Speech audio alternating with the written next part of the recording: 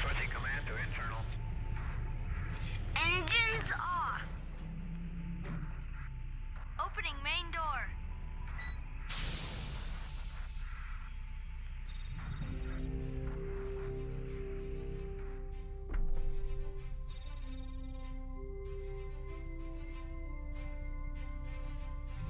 Wow! This is amazing. Look, over there. Let's go.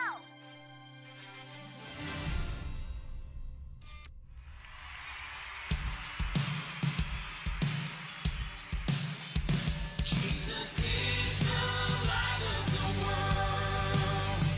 Jesus is the light of the world. And he's here living in my heart. Even when the world goes dark, I can shine, shine, shine in the night. I can shine my light. I can shine my light.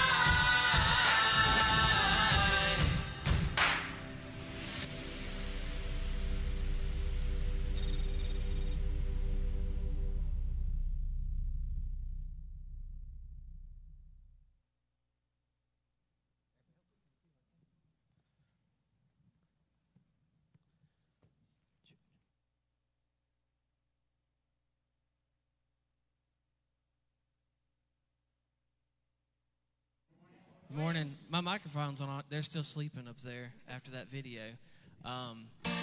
Anyways, we're starting. So if you want to stand up and sing with us, we've done this one a long time. Stand up and sing with us this morning.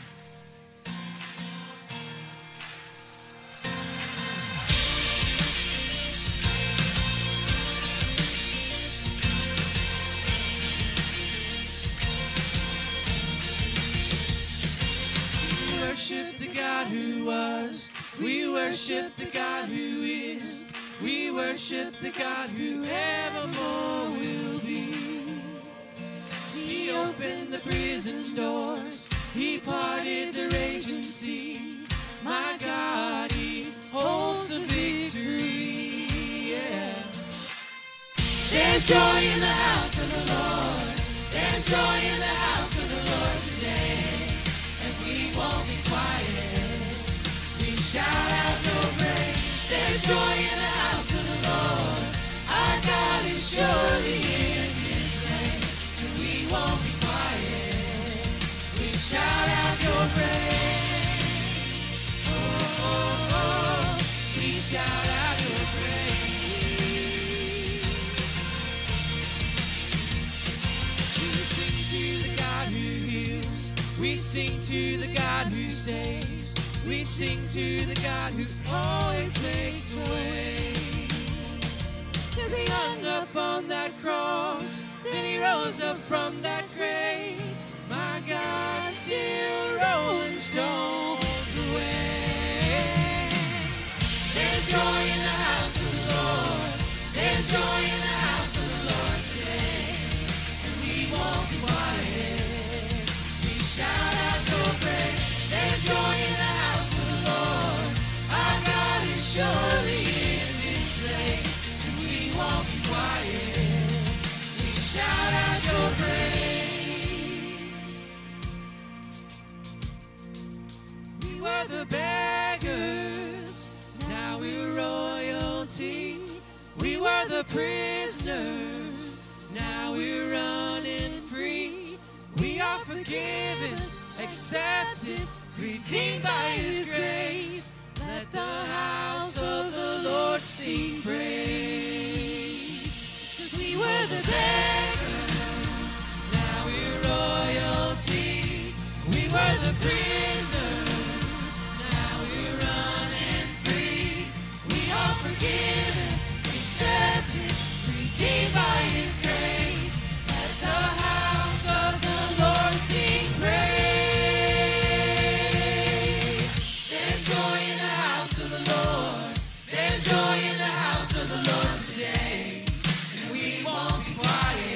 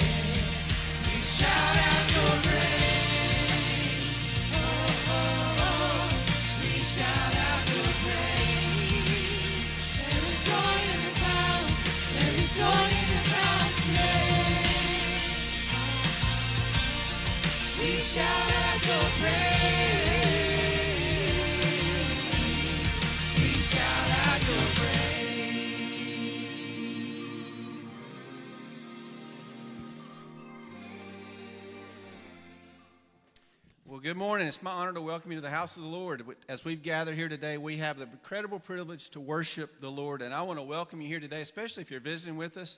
We're so honored to have you here and encourage you, just as I say a lot of times, just make yourself at home. We're just a bunch of normal people. I hope that you've received a warm welcome already. But if you are visiting, please take a minute and fill out the guest card either in your bulletin, scan the QR code. We would just like to know who you are, how we can answer any questions that you have, serve you better.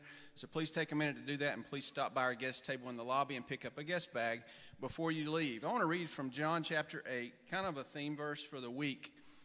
John chapter 8, verse 12 says, "Then Jesus spoke to them again, saying, I am the light of the world. He who follows me shall not walk in darkness, but have the light of life." And today as we've gathered, I hope that we can lift up the name of Jesus, that we can lift up the light of the world, because he is worthy of our praise, and he is the one that all of us need no matter where we find ourselves today. So take just a minute, welcome your neighbor to the service, and then let's join our hearts together in worship.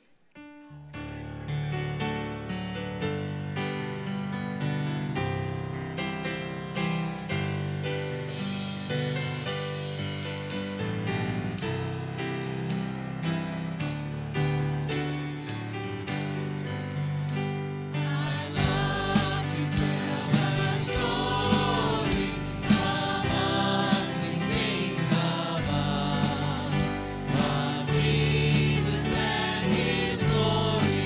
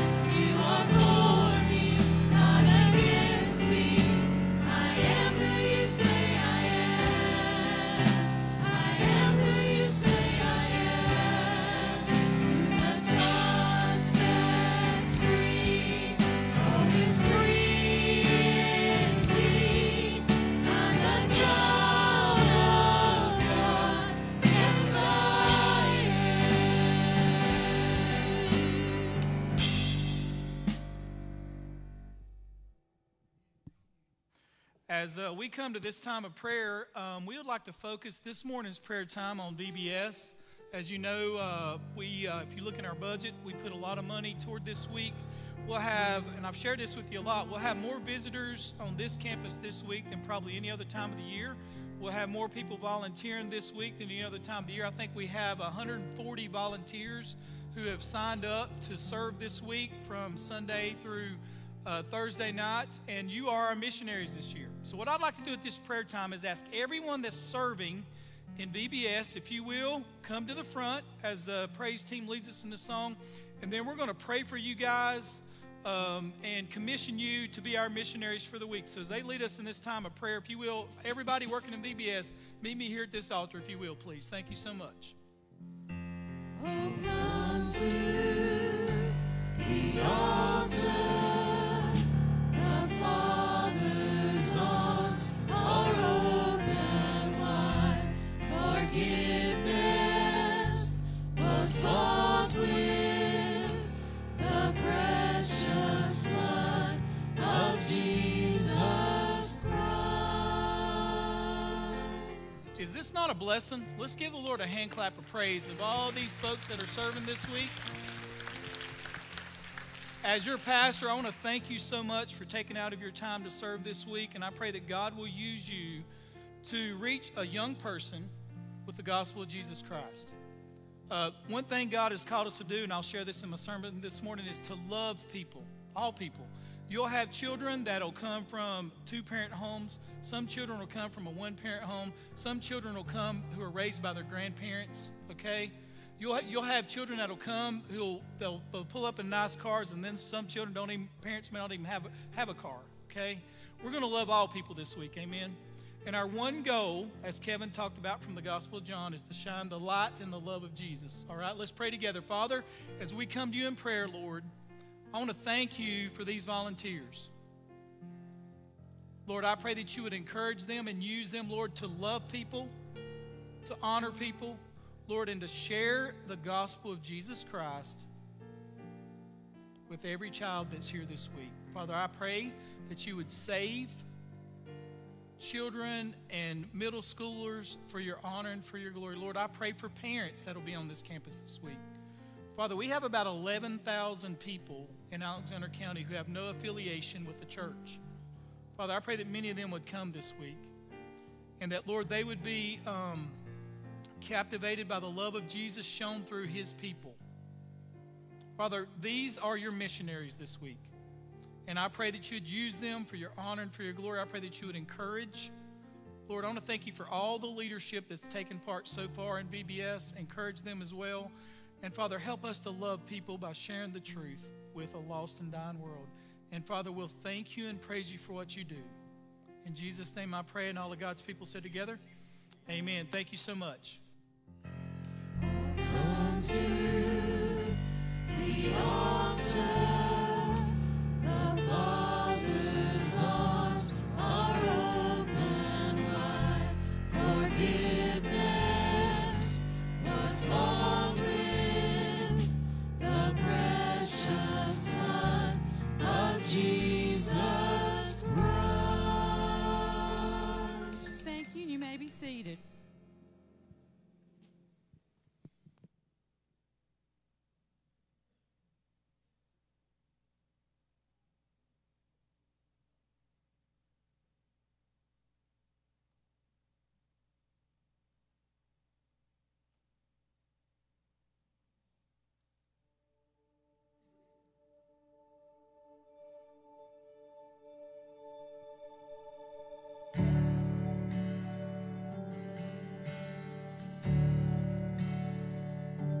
There's honey in the rock, water in the stone, manna on the ground, no matter where I go.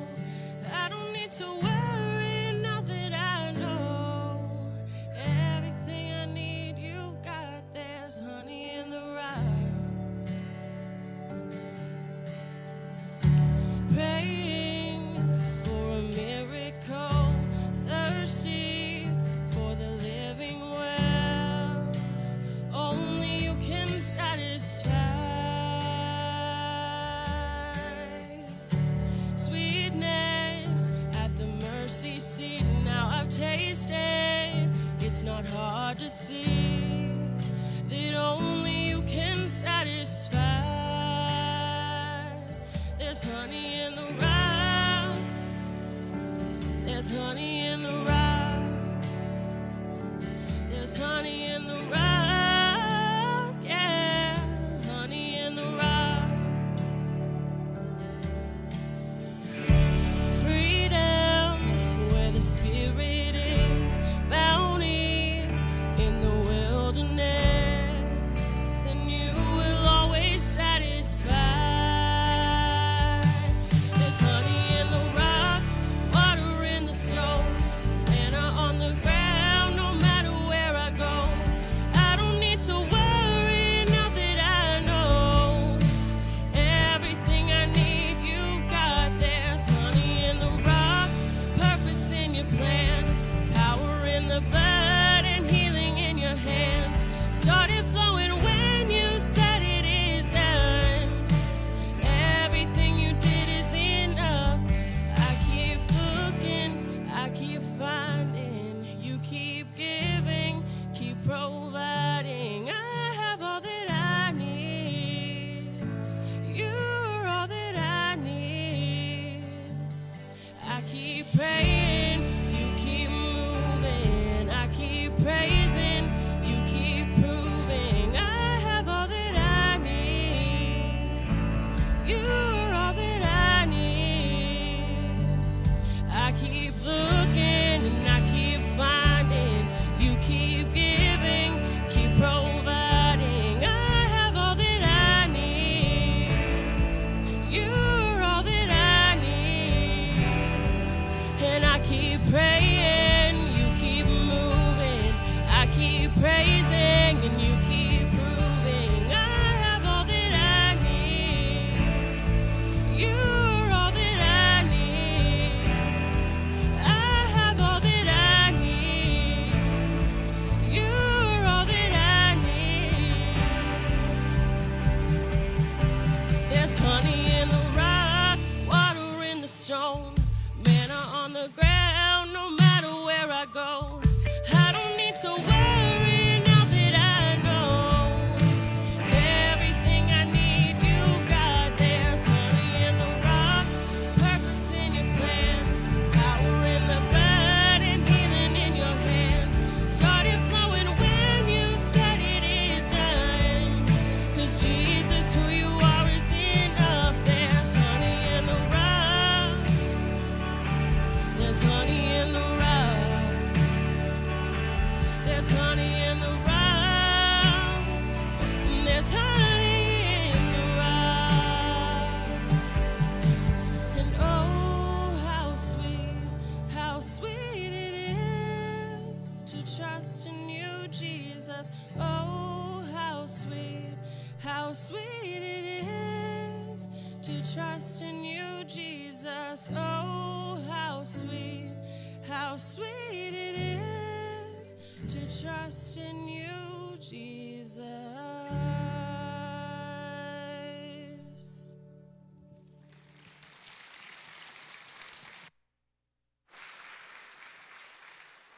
Thank you so much, Kaylin. Are we not blessed here with great musicians? Thank you guys for singing and using your gifts and talents for the Lord.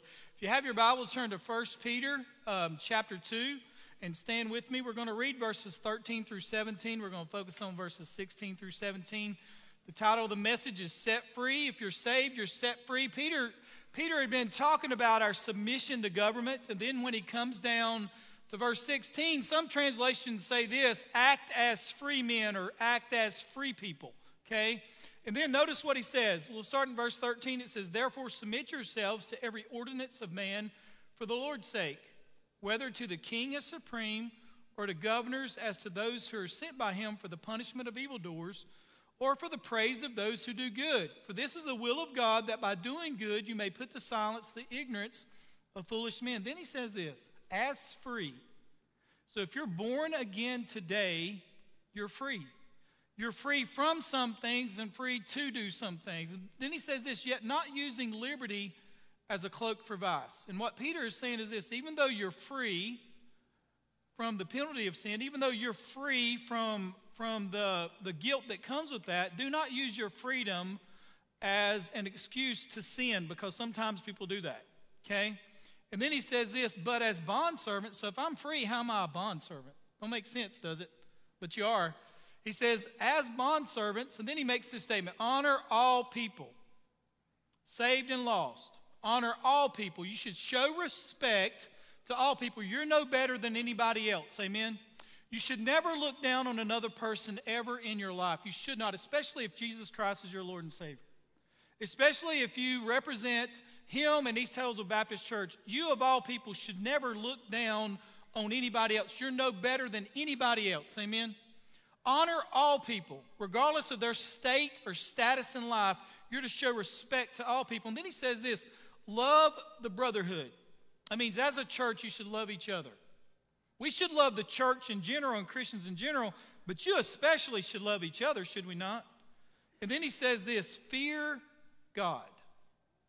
He says honor the king, and we've already talked about that, but the last two words he says is this, fear God, which means this, I should show incredible respect, reverence, and a holy desire to please the God of the universe. A lot of things in 2 verses. Let's pray together. Father, we thank you for your word. Father, I want to thank you for saving Peter and inspiring him to write this epistle. Father, it's been so challenging and convicting to me as a person and as a pastor. And Father, help us as a church to walk in freedom, but also be reminded that you're our Lord and Master. And Father, help us to show great respect for everyone, but especially to love each other and to reverence you and worship you and give our lives to you and place you first in our life. And Father, we'll thank you and praise you for the things that you alone can do. And Holy Spirit, we're at your mercy today. I pray that you would convict. I pray that if anyone's lost, that through your word and through the Holy Spirit, that you would draw people to yourself, grant repentance and save. And Father, encourage us, Lord, to live out our freedom, but also to understand that you're our master. And if that's the case, then Lord, we can truly fear you with our lives. And we just want to tell you once again how much we love you today, Father. In Jesus' name I pray. Amen. Thank you. You may be seated. First point is very simple. It's I am free. Notice what Peter says. He says, as free. As free. J.C. Ryle said this about our freedom. The freedom of Christ's people has been procured, like all other freedom, at a mighty cost and by a mighty sacrifice.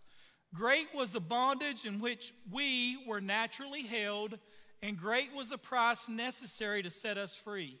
Mighty was the enemy who claimed us as captives, and it needed mighty power to release us out of his hands. But blessed be God, there is grace enough and power enough in Christ Jesus. The price that was paid for your freedom, as Peter's already said, was the precious blood of Jesus Christ. Jesus on the cross satisfied every possible demand of the law against us by fulfilling this righteousness. He cleared us from every imputation of sin by becoming sin for us. One scholar put it this way, let us hold firmly to this mighty truth that on the cross, listen to what Jesus did. This purchased your freedom. He stood in the place of his people, died for his people, suffered for his people, was counted a curse and sin for his people, paid the debts of his people, made restitution for his people, became the guarantee of his people, became the representative of his people, and in this way Christ obtained his people's freedom. You're free. Isn't that a blessing? You're free from the penalty that comes from sin. Now listen, Christians are free from the penalty that comes with sin for all time. Which means this, if you're not a born-again Christian today, that you are guilty before God. Somebody said one time, we're in evangelism class, and he said, what do you tell a person that is wealthy, has a good marriage, good kids, life is good, their health is good? What do you tell them?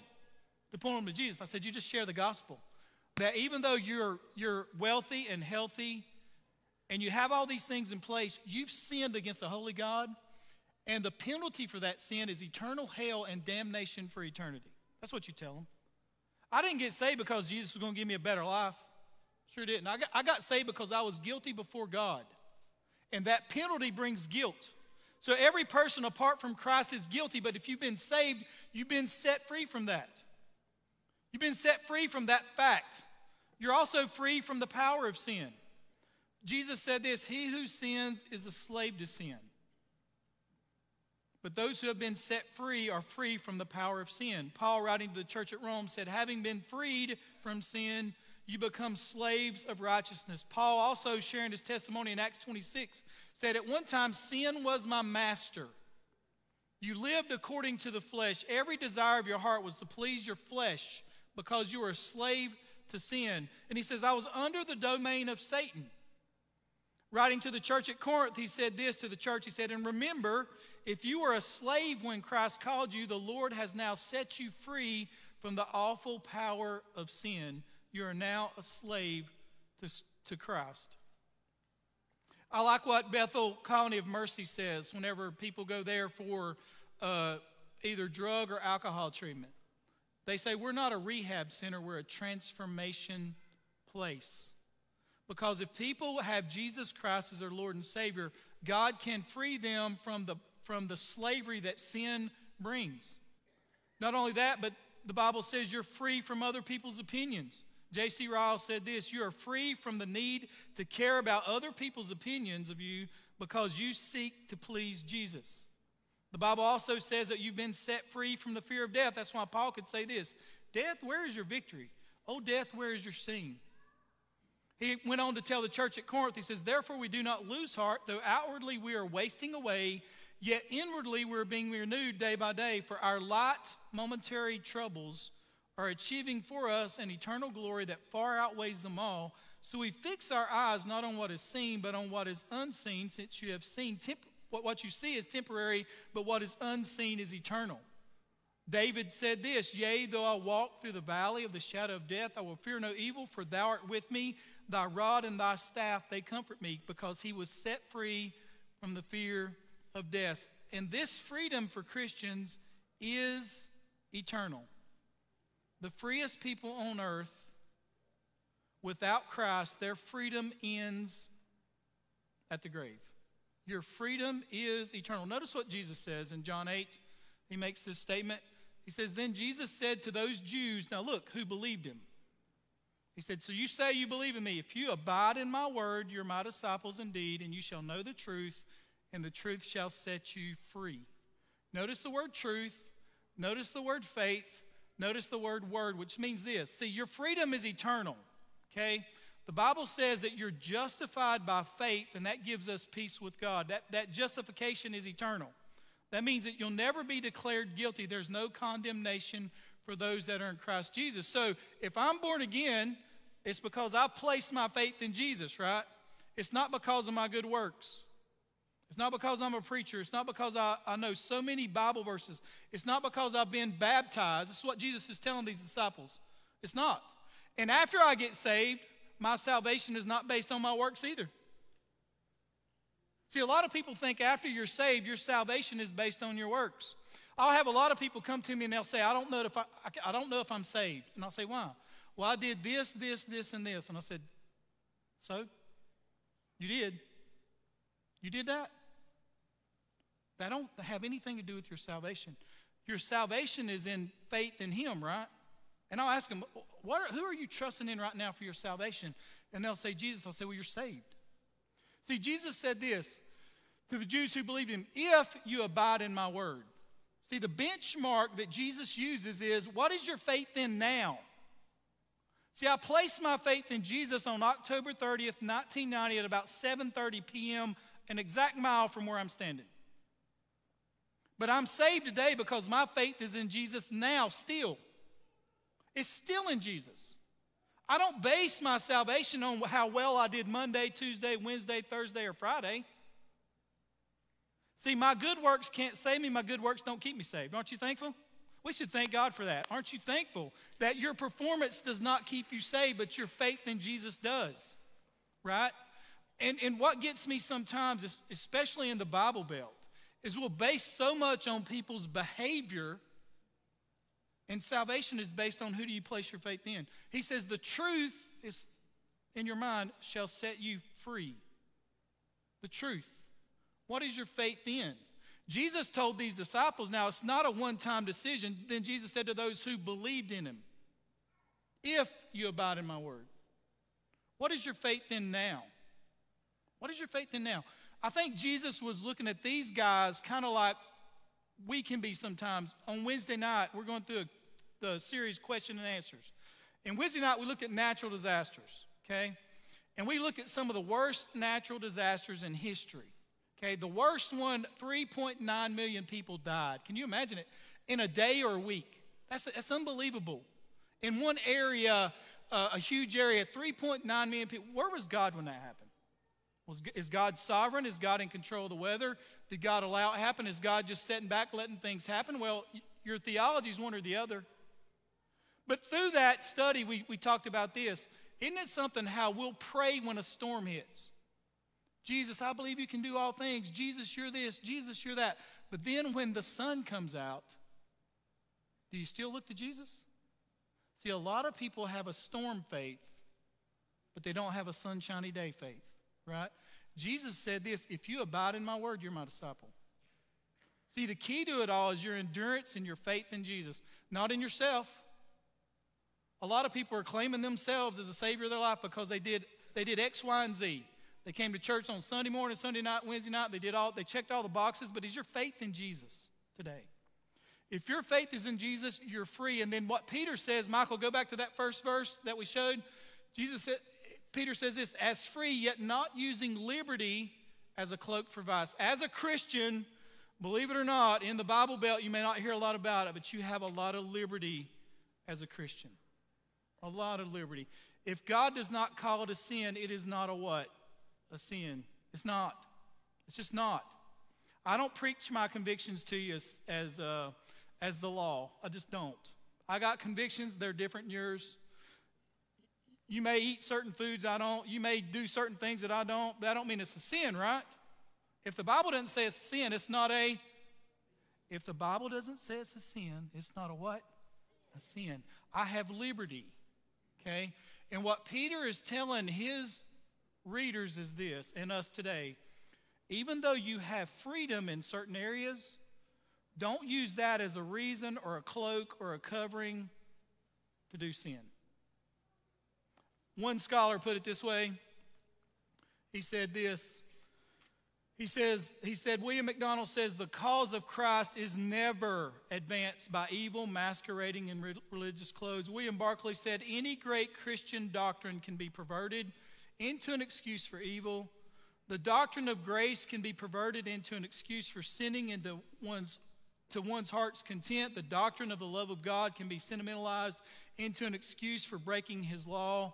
He says this, there is no doctrine so easy to pervert as that of Christian freedom. You have freedom. But don't use that as an excuse to sin. I'm talking about sin. Paul, writing to the church at Galatia, says this, you have been called to liberty, but don't use that liberty as an occasion for the flesh to do as it will. See, and when Paul wrote to the church at Thessalonica, he wrote about the Lord's return. And he says, some of you are so caught up in this doctrine that you don't even work anymore because you're waiting on Jesus to come back. Now imagine this, we're in Alexander County, and you see some guy with a sign that says, I'm not working, I'm waiting on Jesus, give me some food. What are you going to do with that guy? Okay, you going to give him food? Now look, you know what the Bible says? This is what the Bible says. If that guy don't work, don't feed him. See, a whole bunch of people use the excuse. I remember one time we had some people living on our property. Okay, I won't go into all the details, right? I mean, they were living on our property. I was having my hair cut. This side of my head was cut. Chris Bowman calls. And I went, oh, no, I better get this. And I said, yes. He said, there's people living on your property. And I just laughed. He says, no, they're living here. They got a refrigerator, they got a DVD player, blah, blah, blah. I said, I'll be there as soon as my hair gets done being cut. Okay. So I go out there, and I talked to the one guy, and I said, listen, why are you living here? And he says, well, it's against my religion to work. And I said, well, that's good. It's against my religion to feed you, right? Because if a man won't work, neither shall he eat. And what they were doing in Paul's day is this, because they talked about the Lord's return. Well, Jesus is coming back. I'm just not going to work. Paul says, don't feed those people. See, you can use your liberty as a cloak for vice. Do not use your liberty, okay? You're free in these areas. That don't mean you always flaunt that freedom around everybody. Paul says if you have a weaker brother, respect that weaker brother's weakness in front of him, and don't use your liberty to stomp all over this guy. Don't do it. If I ever preach in another church, out of respect for that church, a lot of times I'll use a King James Bible, because why do I want to argue over a Bible translation, right? No reason. It's a great translation. One of the greatest gifts to the modern world was the King James Bible. One of the greatest things that ever happened to the world was the King James Bible. So why would I use my freedom with Bible translations to hurt somebody else? I would never do that, right?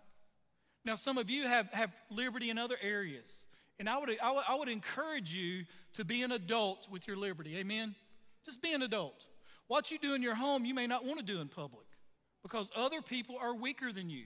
And show respect to other people.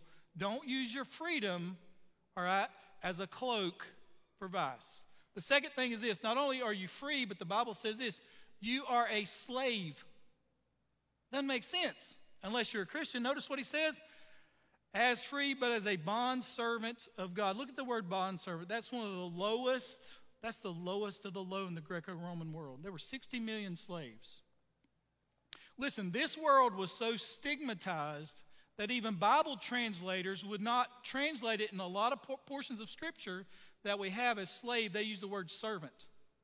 Most of the time when you see the word servant, it should be the word slave. It changes the whole idea of that passage. The reason they did that was because the word slave was thought of as something so bad. But the word doulos is never used as a servant in the Greek. One scholar put it this way: the idea of servanthood maintains some level of self-autonomy and personal rights. Slaves, on the other hand, have no freedom, autonomy, or rights. In the Greco-Roman world, slaves were considered property, to the point that in the eyes of the law, they were regarded as things rather than persons. Peter does not say that you're free and then you're a servant of God. He says you're a bond servant or a slave of God. To be a Christian is to be a slave. Moses called himself a slave of God. Joshua called himself a slave of God. David called himself a slave of God. Paul, in 4 different books of the Bible, called himself a slave of God. Peter, in his second epistle, calls himself a slave of God. James and Jude, the Lord's brothers, called themselves slaves of God. And then most of the minor prophets called themselves slaves of God. Listen what the book of Revelation says when translated correctly.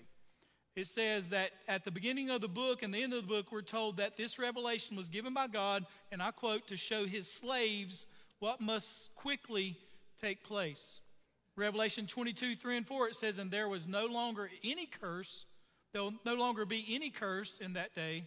The throne of God and of the Lamb will be in the city, and his slaves will serve him. They shall see his face, and his name will be on their forehead. Jesus uses this slave language when describing his disciples and discipleship, often in the parables. That word servant really should be translated slave, because you have a master-slave relationship. Paul told Titus that we are a people for his own possession. Jesus is called our master in heaven in Colossians 4:1. And some characteristics of slaves in that day and characteristics of Christian slaves is this: we have complete submission to our master. He is my master. Now think about that.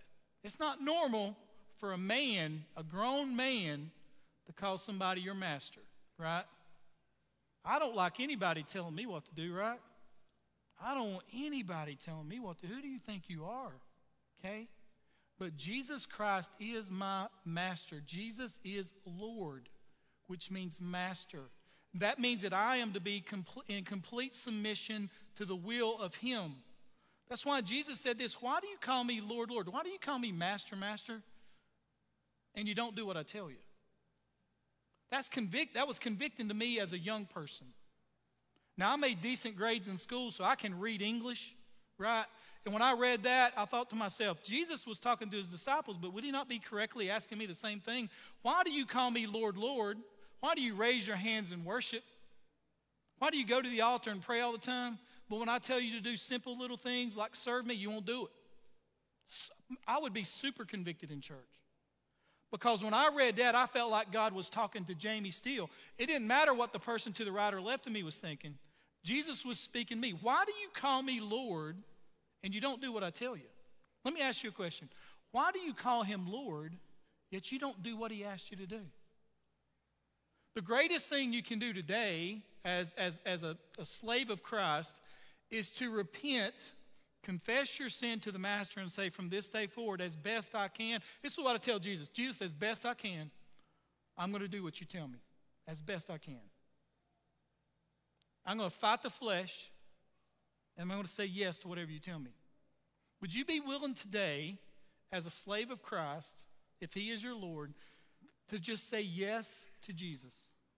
Oh, what a difference it'll make in your life if you just say yes to him. Why do you call me Lord, Lord, and you don't do what I tell you? Are you in complete submission to him?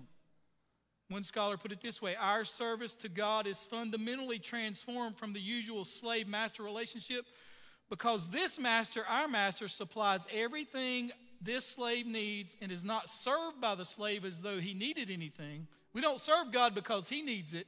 God is the giver in this relationship, and we're the receiver and the beneficiary. Paul put it this way, or Peter put it this way: whoever serves, Peter says, let him serve by the strength that God supplies. So I'm going to say yes to Jesus, and he's going to supply all my strength, in order that in everything God may be glorified through Jesus. See, that means I have a total dependence on my master. All a slave has, his master provides. Paul called himself a slave of Christ, and he had given up everything in order to serve his master, and this is what he got him. He had repeatedly been beaten, imprisoned, endangered, and threatened with death over and over again. Yet he would tell the church at Philippi this from jail: be anxious for nothing, but in everything by prayer and supplications let your requests be known to God. You know what he's saying? Your master will take care of your needs. He goes on to say this. He says, I can do all things through Christ who strengthens me. And then he based a lifetime of trusting his master and contentment on this verse: my God will supply all of your needs according to his riches in glory. So if Jesus is your master, you have complete submission to his will and to his word. You have total dependence on him to supply everything you need. See, when I was sitting here this morning, I've been called to preach. That's all I can do. I don't know if I can do anything else now. But I basically pray this before I go up there: Lord, you called me to do this. You better help me. You called me to do it. You better help me. You know how many times I've prayed that prayer? Thousands. Because I know my limitations. I know them. I know everything about me. I know how I learn, how I don't learn, how I can understand things, how I can't understand things. And I say, Holy Spirit, through God's grace, I submit to you this morning. And if you don't help, we ain't got no help this morning. Are you that dependent on him? You'll never understand true freedom in Christ until he's your master and you depend everything on him. There you go, okay? Everything on him. I got you, Lord. I'm going back up here. Listen, total dependence on Jesus is such a freedom where you say, God, just do it. Just do it. If he's your master, submit to his word and his will, and then just depend on him to do it. Just depend on him to do it. Do you trust him? I say that often. Do you really trust him? Do you really trust him? Then trust him. And then that leads to the third thing a slave and master relationship is this. Listen. Total or personal accountability. Listen to what Paul says to the church at Corinth. He makes this statement: for we must all appear before the judgment seat of Christ, talking to Christians, so that each one may be recompensed for his deeds in the body according to what he's done. You know what that judgment's going to be about? Okay, I'm your Lord. Number one, did you do what I asked you to do, not what he asked me to do? Okay. Number two, did you depend on me to help you do it? And then number three, did you really trust me? Now listen, that is a question you got to answer this morning. Oh, you really you can trust me for your soul, but you can't trust me for your Saturdays? See, that's the position I got into as a young 20-something-year-old married guy. Do I really trust God? Working, had young kids, go into the ministry? Are you kidding me? give up my job where there's safety and security to go into. I'm not talking about he didn't call me to go to Africa. He just called me to be a minister. And then finally I said, God, I just trust you. I just trust you. I don't know where this is going to end up. I don't even like speaking publicly, but I'm going to trust you. Hey, listen, just trust him this morning, amen? And then if you do that, you should do this. Point number 3, love and honor all people. Notice the verse. This is real simple. Honor all people. That means to show value and worth to everybody. Everybody. Show value and worth to all people. I remember I was a young Christian and I was in this revival thing with some really well-known preachers. You'd probably know some of them. And had the opportunity to go eat with them after the service. And I remember the waitress come up and she was very busy, right? And one of the guys in our group basically said, is this all you want to do for the rest of your life? Just wait on tables? Is that all you want? And it was really embarrassing for me to be with this guy. I mean, I'm a young Christian. I didn't know nothing. But I knew better than to treat somebody like that. Left her a $2 tip. Driving a really nice car. I know how much the dude's tie cost. Left a $2 tip. And I thought, Lord, I may not be at this guy's level, but I hope I don't treat this person made in your image like this guy did. Don't ever treat people like that. Some of you are going to leave church today, okay, and you're going to go eat somewhere. You treat your server with respect. All right? You treat them with respect. Do you know that Sunday crowds sometimes, in the stats say, are some of the worst times for waiters and waitresses? Because the church crowd shows up. Worship Jesus, but if you don't get my food out on time, I'm going to do this, this, this, and this. Isn't that sad? Okay? Honor all people. And then you love the brotherhood. What that means is you're generous, you're kind, you're benevolent, you're forgiving, you're long-suffering, you care for, you wish the best for. Don't you wish the best for people? When I see somebody from this church and something good's happened to them, I'm just so thankful. No jealousy on my end, none. I wish the best for you, okay? I wish the absolute best for you. And the Bible, that's why the Bible says when you mourn with those who mourn, right, because they're your family. Love the brotherhood. Love them. We should love each other. This should be the most safe, secure, loving place in Alexander County, in my opinion. We should be, and you are.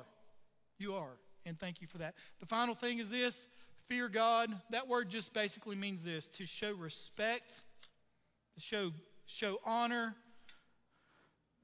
to prioritize God in your life. Listen, if you're not sure who comes first in your life, then God's not first. You can be a Christian and that not be the case. If you're not sure who's number one in your life, then God's not first. James put it this way, a double-minded man is unstable in all his ways. Jesus said you can't serve two masters. You only got one. If you fear God, you place him first. David said this in Psalm 128, blessed is everyone who fears the Lord and walks in his ways. Solomon put it this way, he who walks in uprightness fears the Lord. The beginning of wisdom, the fear of the Lord is the beginning of wisdom. You have great respect and honor and reverence for who God is. That's why you worship. You worship him. That's why you serve him, because you have great fear. Are you afraid of anybody? Think about that for a moment. I'm talking about fear. Does anybody bring you fear? Fear, a person. A person. Is there anybody that brings this kind of dread to you? Right? Jesus said in his day, he was sending his disciples out, 2 by 2. And he says, I'm sending you out as sheep among wolves. Think about that. These are the Lord's ways. He wasn't playing. He said, I'm sending you out as sheep among. You're going to talk to Jewish people and you're going to tell them that their way's wrong and that the gospel is the truth. Imagine doing that today in a Muslim country. So I'm sending you, but he said this, notice what he says. He says, do not fear those who can kill the body. What? Don't fear those people. Fear. Don't you fear those people, but are unable to kill the soul, but rather fear him who is able to destroy both soul and body in hell. What a word from Jesus. Fear him. I'm amazed that the lost world shows so little respect and reverence for who God is. Do you realize, think about this for a moment, that when Jesus says this, when Jesus talks about hell, he does not only reference hell, he describes it in great detail. He talks more about hell than he does about heaven. He called it a place of eternal torment. He called it a place of unquenchable fire. He said it's a place where the worm does not die. He says it's a place where people will gnash their teeth in anguish and regret. He said it's a place from where there is no return. He said it's a place where those in hell want you to warn other people not to come. It's a place called outer darkness. He compared hell to Gehenna, which was a trash dump outside the walls of Jerusalem where rubbish was burned and maggots abounded. Jesus talks about hell more than he talks about heaven and describes it more vividly. There's no denying that Jesus knew, believed, and warned about the absolute reality of hell. Jesus has to talk about hell because it is the fate that awaits all people apart from him. Think about that for a moment. Today, you're either free in Christ or you're bound for hell. Think about that for a moment. Everybody has choices in life, don't they? You have a choice this morning to surrender your life to Jesus or to say no. And that choice has eternal consequences. It has eternal consequences. Has there ever come a time in your life when you placed your faith in Jesus? You're left with two options: to stay in your state of depravity and to be eternally punished, or submit to the Savior and accept his gift of redemption. That choice this morning is yours. I'm going to ask you to stand with me as our musicians come with every head bowed and every eye closed. In just the quietness of this moment, if you will, be in an attitude of prayer with me, and I ask you this question: are you free this morning? Are you free? Has Jesus Christ set you free? If not, I would encourage you in the quietness of this moment to place your faith and trust in Jesus. The Bible says that whosoever calls upon the Lord will be saved. As a free Christian, have you submitted yourself to Jesus' will? Are you dependent on Jesus to accomplish that will? Or now, are you satisfied that if Jesus came back today, that you would stand before him and you could rightly stand before him and say, Jesus, I've done all that I could do. I've done all that I could do. If not, I would encourage you today to submit yourself to the will of the Father. And then to show great respect to the God of the universe by prioritizing him and placing him first. After I pray, Sharon is going to lead us in a song, and this altar is open for you this morning. Father, as we come to you in prayer, we want to thank you for your word. Father, with freedom comes great responsibility. It's great responsibility for me and for all who claim to be Christians. And Lord, I pray that we would submit to you and to your will, and Lord, to be so dependent on you. Father, I pray if there's anyone here today that's never placed their faith and trust in you, that today would be their day of salvation. That they would realize that they're guilty before you, that they've broken your law, that Jesus Christ is their only hope for salvation. And Lord, save for your honor and for your glory.